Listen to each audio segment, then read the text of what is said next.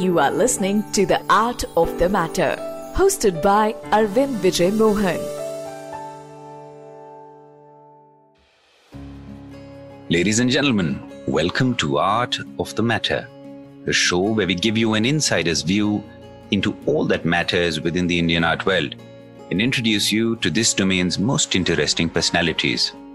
On today's episode, we speak to a patron who found herself thrust into a role that she had barely any preparation for.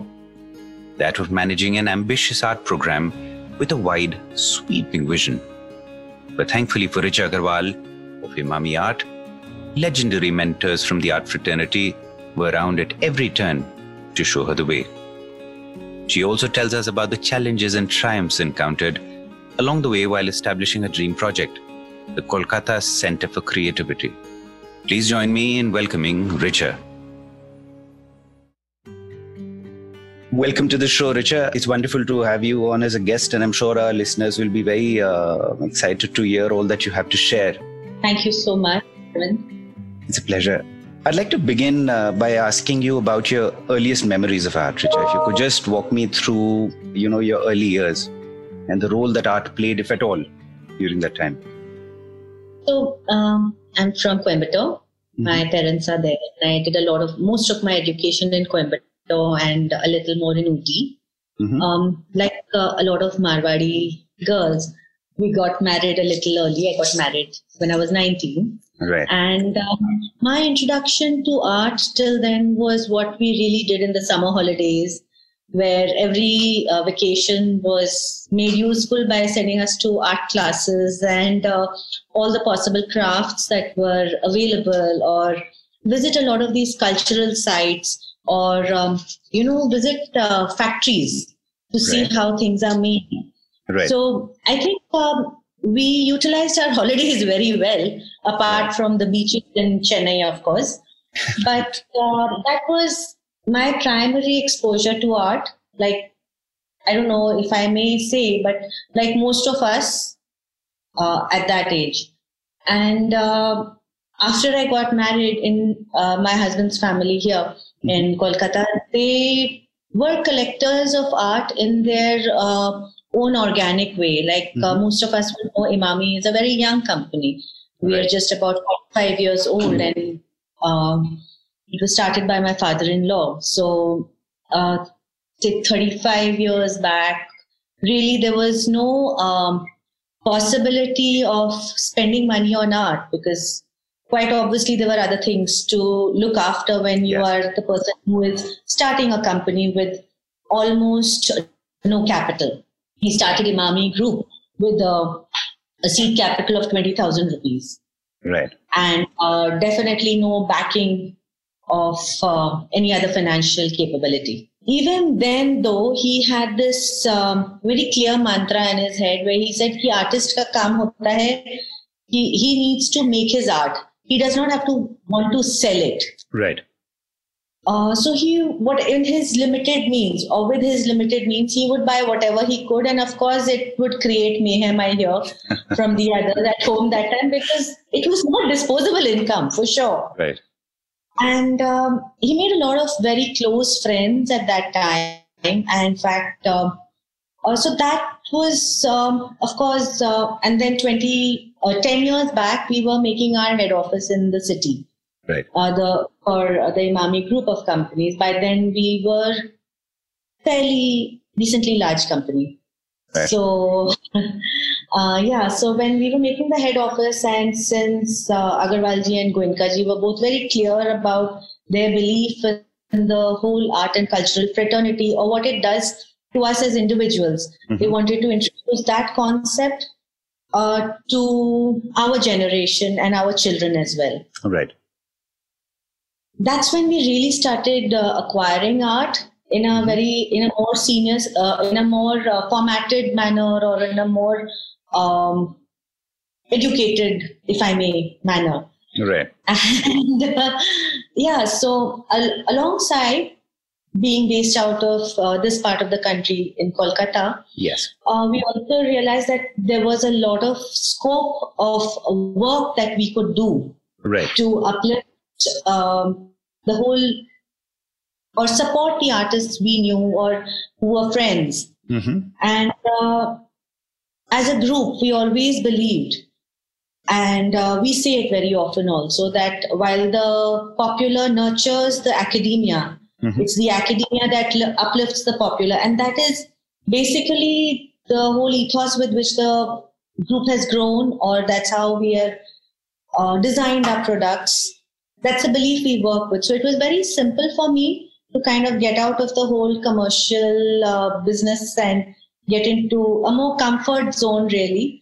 Because for all of us, art is really about passion, about learning. So, I mean, very good friends who are collectors or even artists say, how can you even have this in your house? So it's very simple. We're 3 generations who live together. And it's home. It's meant to be. It's okay. It's appealing to someone. Sure. No, that's a very beautiful thought of allowing art to commingle amongst generations, and each one, adapting in some capacity to it, allowing for the needs of the others also to get voice. I think that's a very beautiful sentiment. I'm interested still at the start of this journey. As a young girl, really, you get married. You come to a city that is, a cultural hub in so many measures, where your father-in-law already has created a bit of a stamp of patronage. The community perhaps already looks upon him as someone who is really showing the light for the future, supporting the arts in a very visible way. Tell me about that early stance. I mean, when does it become clear that you will have to, in some manner, take charge of the art initiative? Of the first 5 years, you having to take a dive into the deep end of the pool without really any orientation in it. I'm really embarrassed to say this, but my first ever experience into a gallery was when I was sent to make a payment. Right. Because it was a respectable amount of money, and they said, okay, it's better if you also go, at least, verify, get the papers, or at least see it. Or maybe he thought it was in his own way of inducting me into it. I don't know till today how he got me into it. Right. But I realized, for such a small thing, why am I paying so much? What really is? And I think that kind of got me thinking, why does one pay X amount of money for something which is commercially doesn't qualify for the X amount? Sure. So in my mind, probably initially I compared it to shares. Right. Of course, I started looking at what we had even in our home. And started visiting more galleries. It was a very interesting and intriguing journey. Right. Made a lot of good friends. Right. Who kind of explained and understood my need to understand what I'm doing. Right. And like we all know, art is completely absorbing and addictive. Yes. So yes, I did understand, or I'm still trying to uncover my own journey and understand really what it is. And it's an organic growth. Sure. And me getting into what I'm doing today, running the Kolkata Center for Creativity, that was parallel journey on its own, because that was around probably the same time we were also making our head office and we started buying art. My kids were young, so it was kind of convenient not to get into the day-to-day office and do something which is more independent. Right. And soulfully nurturing, really, sure, because I met some fantastic people and learned a lot of very amazing things. And probably that's when you travel, you realize what you're missing in your own city. Right. And we started in 2007 then with the gallery with absolutely no experience whatsoever, except the drive or the passion to do something good and do something meaningful. Right. So at one go, we started with multiple things. We started with a gallery, we had an auction house, we had a publication center, and we had a huge library and amazing program for a year and a half. And then we realized it's not that simple and it's not that easy. It's an ecosystem which works very independent or parallelly with the one which I was exposed to earlier. Right. So, and we had an accident in the group because of which I had to close all our public spaces for a year and a half. Right. And that's when we kind sat back and reevaluated really what we wanted to do, where we wanted to go.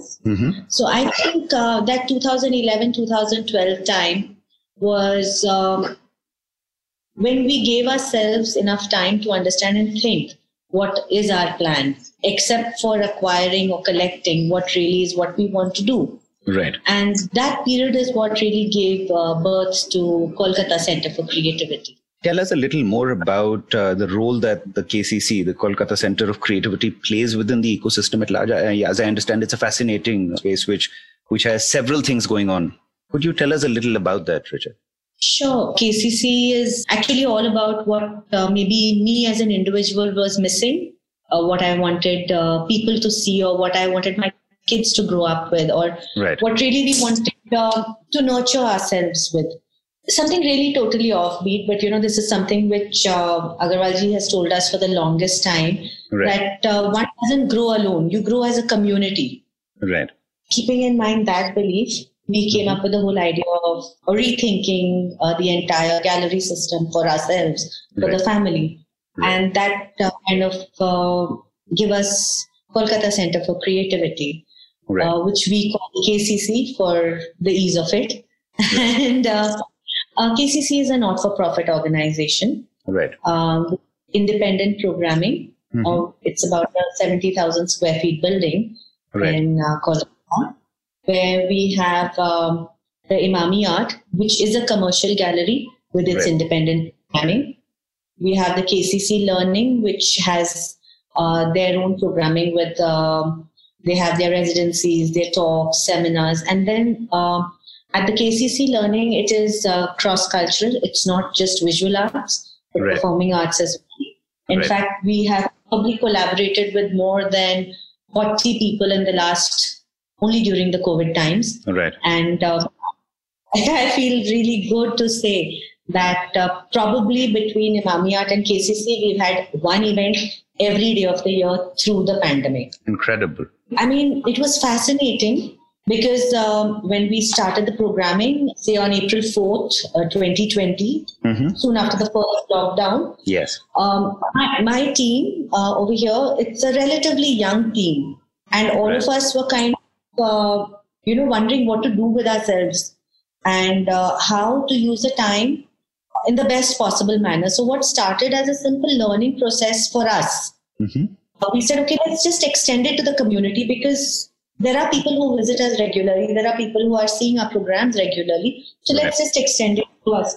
And it's been a very successful 1.5 years, and I think it creates a lot of positive energy to do something beyond your normal routine, really. Of course. Then we have the Conservation Center that we call Kolkata Conservation Center. Here we have tied up with the Tata Trusts for the programming and also for learning. We are training conservators in different mediums, and we do conserve for people who require their works to be looked after. Right. And then the team is also constantly learning yet again with their own parallel programming. Right. And then we have the gallery store, which is more about home decor and home accessibility. Right. And then we have a restaurant over here called Grace. Right. Because, when you talk about art or culture, it's everything, right? So it's been rather interesting to be a little more inclusive. We try to be as inclusive as possible to the differently abled as well. Right. So we have a library where we have a separate section for Braille, and we have people coming in to utilize that area on a regular basis. Right. That's wonderful. So it genuinely is, taking this intent of making art accessible for one and all, a reality. And I'm sure it's a very popular destination for those based in the city. And I'm certain, with the passage of time, people traveling into the city will look forward to visiting the space as well.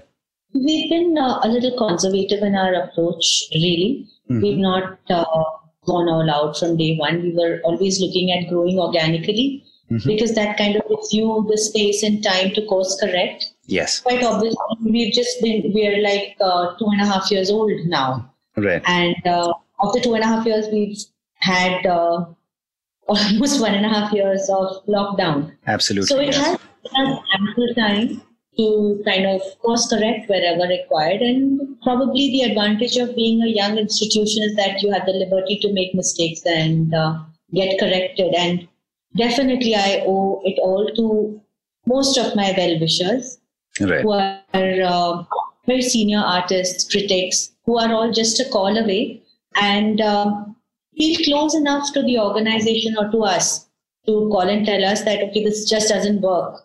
Rethink or realign. Right. So Right. it's interesting to also understand the fact that really when you create a public space, gallery or an institution, it is not your personal space to run the way you Sure. wish. Sure. It needs to be inclusive. Absolutely. I mean, it breathes life into the space. Richa, you speak of, this council that's available to you or within the community, senior members, artists, critics, thinkers, writers. Is there any instance that you can think of that you'd like to share with the listeners of an interaction with a senior artist and how it, helped mold your thought, made you rethink something that you were thinking about doing? Yeah, sure. I mean, the one instance which comes almost immediately to me is I was very excited when the building was on paper. It didn't look so big.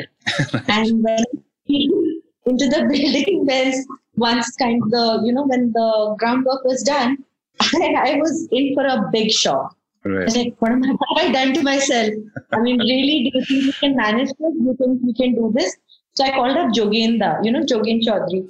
Jogenda very scared. What am I doing? And he completely came, and he took so many pictures. He's actually got more pictures of the site under construction than me today. And he very sweetly came and he said, you don't worry. We're going to fix it for you and we'll work around it. You don't need to be paranoid about this. Same thing I can say for Ravinder Ji came for the first time on the site when Ravinder Reddy came first time when the site was still under construction. Jagdeep also came when she was in Calcutta. Again, it was my enthusiastic self. Whoever would come and say, okay, come and see the site. Of course. She came and we did like a 2-hour tour of the site. And she kind of gave me so many ideas. And all of them have always been available. Bose Krishnamachari is always available. He, in fact, really went out of the way at one point of time to ensure that KCC was being spoken about or people were at least hearing the name often enough. It's been very humbling the way people have supported, really. Right. I think, the element of the community and the value that people banding together as a fraternity, I think that really comes through in this endeavor. And it's clear that it's a show of strength, where everyone is collectively proud of what is being initiated and established. That's wonderful, Richa. Yeah, because, one person cannot do anything. Yes. It's impossible. When I say one person, I mean even as a group, even as a family. It's impossible for us to do anything without the support of people or well-wishers around us. Yes. We've had some fantastic authors over the years, basically people who used to come earlier for our trainings internally with the group. All of them have been visiting or coming back with recommendations or ideas or, just their own thoughts, which do help you reshape and rethink yours. Extremely valid perspective there. Richa, what I'd like to ask you about next is that of finding your own feet. You come in under the aegis of this remarkable umbrella. But at some point, realization dawns that you have to do all the heavy lifting yourself. Obviously, you've got the support of everyone around you. But do you remember your first independent acquisition or your first independent commission, which you did entirely by yourself? You never forget. Right. My first acquisition independently was a Himmat Shah sculpture. Right. It was a 6 feet. So was it a bronze? House. Was it a bronze or was it a terracotta? Okay, right. So I went to Himmat Bhai's house and I had to convince my husband to come with me because it was a big deal. Right. Doing your first thing. So, when I was talking to Himmat Bhai and trying to even understand, kind of get on the same page, he made a call to my father-in-law on the side and said, are you sure she knows what she is doing? So, should I let her go through with her buy or not? Right. So it was quite a hilarious sight, and Himmat Bhai had the last laugh because he was like, we were both very young when we went. I mean, and it was fun. That was my first independent acquisition for sure. Before that, of course, the family was doing what they were doing. I think another work for which I fought tooth and nail was an Anish Kapoor. Right. First to buy it and then where to put it up at home. Right. Yeah. So we all have our favorites at home. And of course it's exciting. So, Richa, did your preferred position to have this Anish Kapoor work installed, did you prevail on that? Did you win finally against? Absolutely. Yeah, absolutely. Okay, wonderful. So it's housed well and it's looking good, and you get to see it every day then? All the time. Oh, excellent. That's wonderful. Richa, now you are in a very interesting sort of capacity, a promoter as well as a collector. I'd like to ask you from both perspectives. First, for someone who's looking at establishing a business, what are your big learnings? What advice would you share with someone who wants to come into this ecosystem as a promoter in any capacity? What should they keep in mind? I think one needs to do their homework, and you can't go in all blind. Right. You need to visit other galleries. You need to establish your own relationships with people. Right. So that you really know what you're getting into. While it seems very glamorous and very beautiful on the top, you're really a duck who really needs to do a lot of waddling way below. So, you really need to work very hard, and you need to do your homework, and nothing comes easy. That's for sure. Right. And when you say homework would essentially be spreading yourself out, interactions. I mean, what all would you say constitutes that? Probably for me, it would, today where I am, it would be to start visiting galleries more often, having clear and candid questions. Right. Make your notes enough so that you have enough comparison material. Right. Art is all about passion. It is really what drives you and what you believe in. So what A would believe in does not necessarily resonate with B. Right. And both could be correct or both could be incorrect. So you need to understand for yourself what you believe in.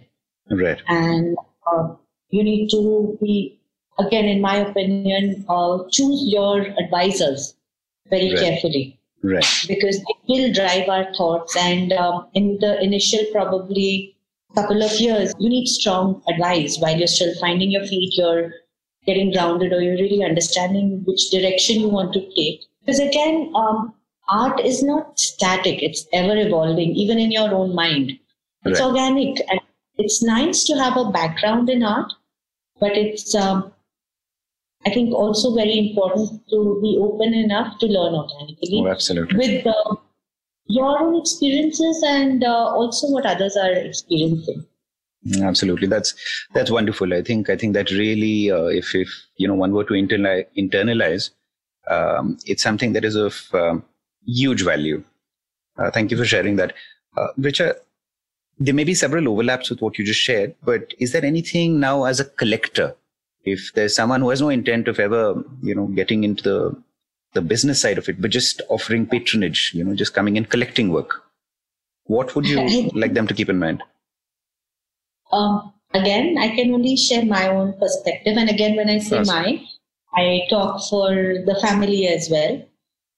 We need to separate the business from the art. You cannot ask, if I invest X amount today, will it be X into 5-10 years later? It doesn't work like that. Yes. You need to understand what you like, because you buy art because you like it. For example, even if you say I'm buying this art because I like the name of the artist, fair enough. That's okay. Right. But at least believe in it enough to buy it. Sure. You have to live with it. You have to look at it. It has to give you food for thought. It has to resonate with you. What you're buying is also talking about probably what's happening around you, what's in your mind, or the person you are probably. So we need to first understand art is not hard cash that you're spending today, which is going to, or it's not a bank where you put in money and you get interest tomorrow. Right. At least resonate with the piece of work. So, Richa, I find it fascinating that someone who comes with such a strong business DNA, you mentioned that you're from a Marwadi family where business is sort of, in the blood. For someone with your DNA to say that, I think is something that should prompt a lot of people who approach art purely as a capital investment to just rethink their stepping. I mean, look into your own collection will reveal that over the past 20 years, several works have done exceptionally well as a financial a lot object. could have been a very bad deal because 2007 was like the market was at one next level. Yes, which has gone absolutely. down. It never really recovered, as I've heard a lot of people saying. Or when I even kind of look back at my collection at a lot of other works, which I don't know. But then I liked them, so I bought them. Sure. And so that said, it's also very important for us to, again, I don't know how open it is for us to visit artist studios as collectors or buyers of single works, but I think it's important to read a little bit about the artist because that will give you an insight really to the work which you're going to look at all the time. Absolutely. So it's nice to know or make your own thought about it. It's interesting. So Absolutely. I think one needs to again visit galleries, speak to the gallery owners or managers who can talk to you about it, and then of course the rest is what we say in all our art books, no? How to invest in art, read about it, go through the works, visit gallery, all of it is definitely very, very important. Wonderful advice, Richa. Thank you for that. I'd like to just get your thoughts on, where this path is leading. We live in relatively uncertain times. I'm hoping that everything in the world is restored in some capacity to normal order sooner than later. But, in the moment that we find ourselves in, where do you see the Emami art program as it stands going? What's the direction that you're taking? We had taken a decision some time back that we are not cutting back on our programming.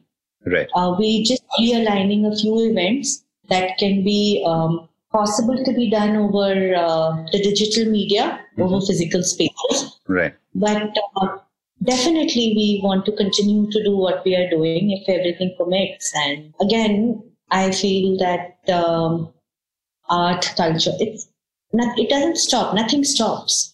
Right. You just need to realign your resources probably.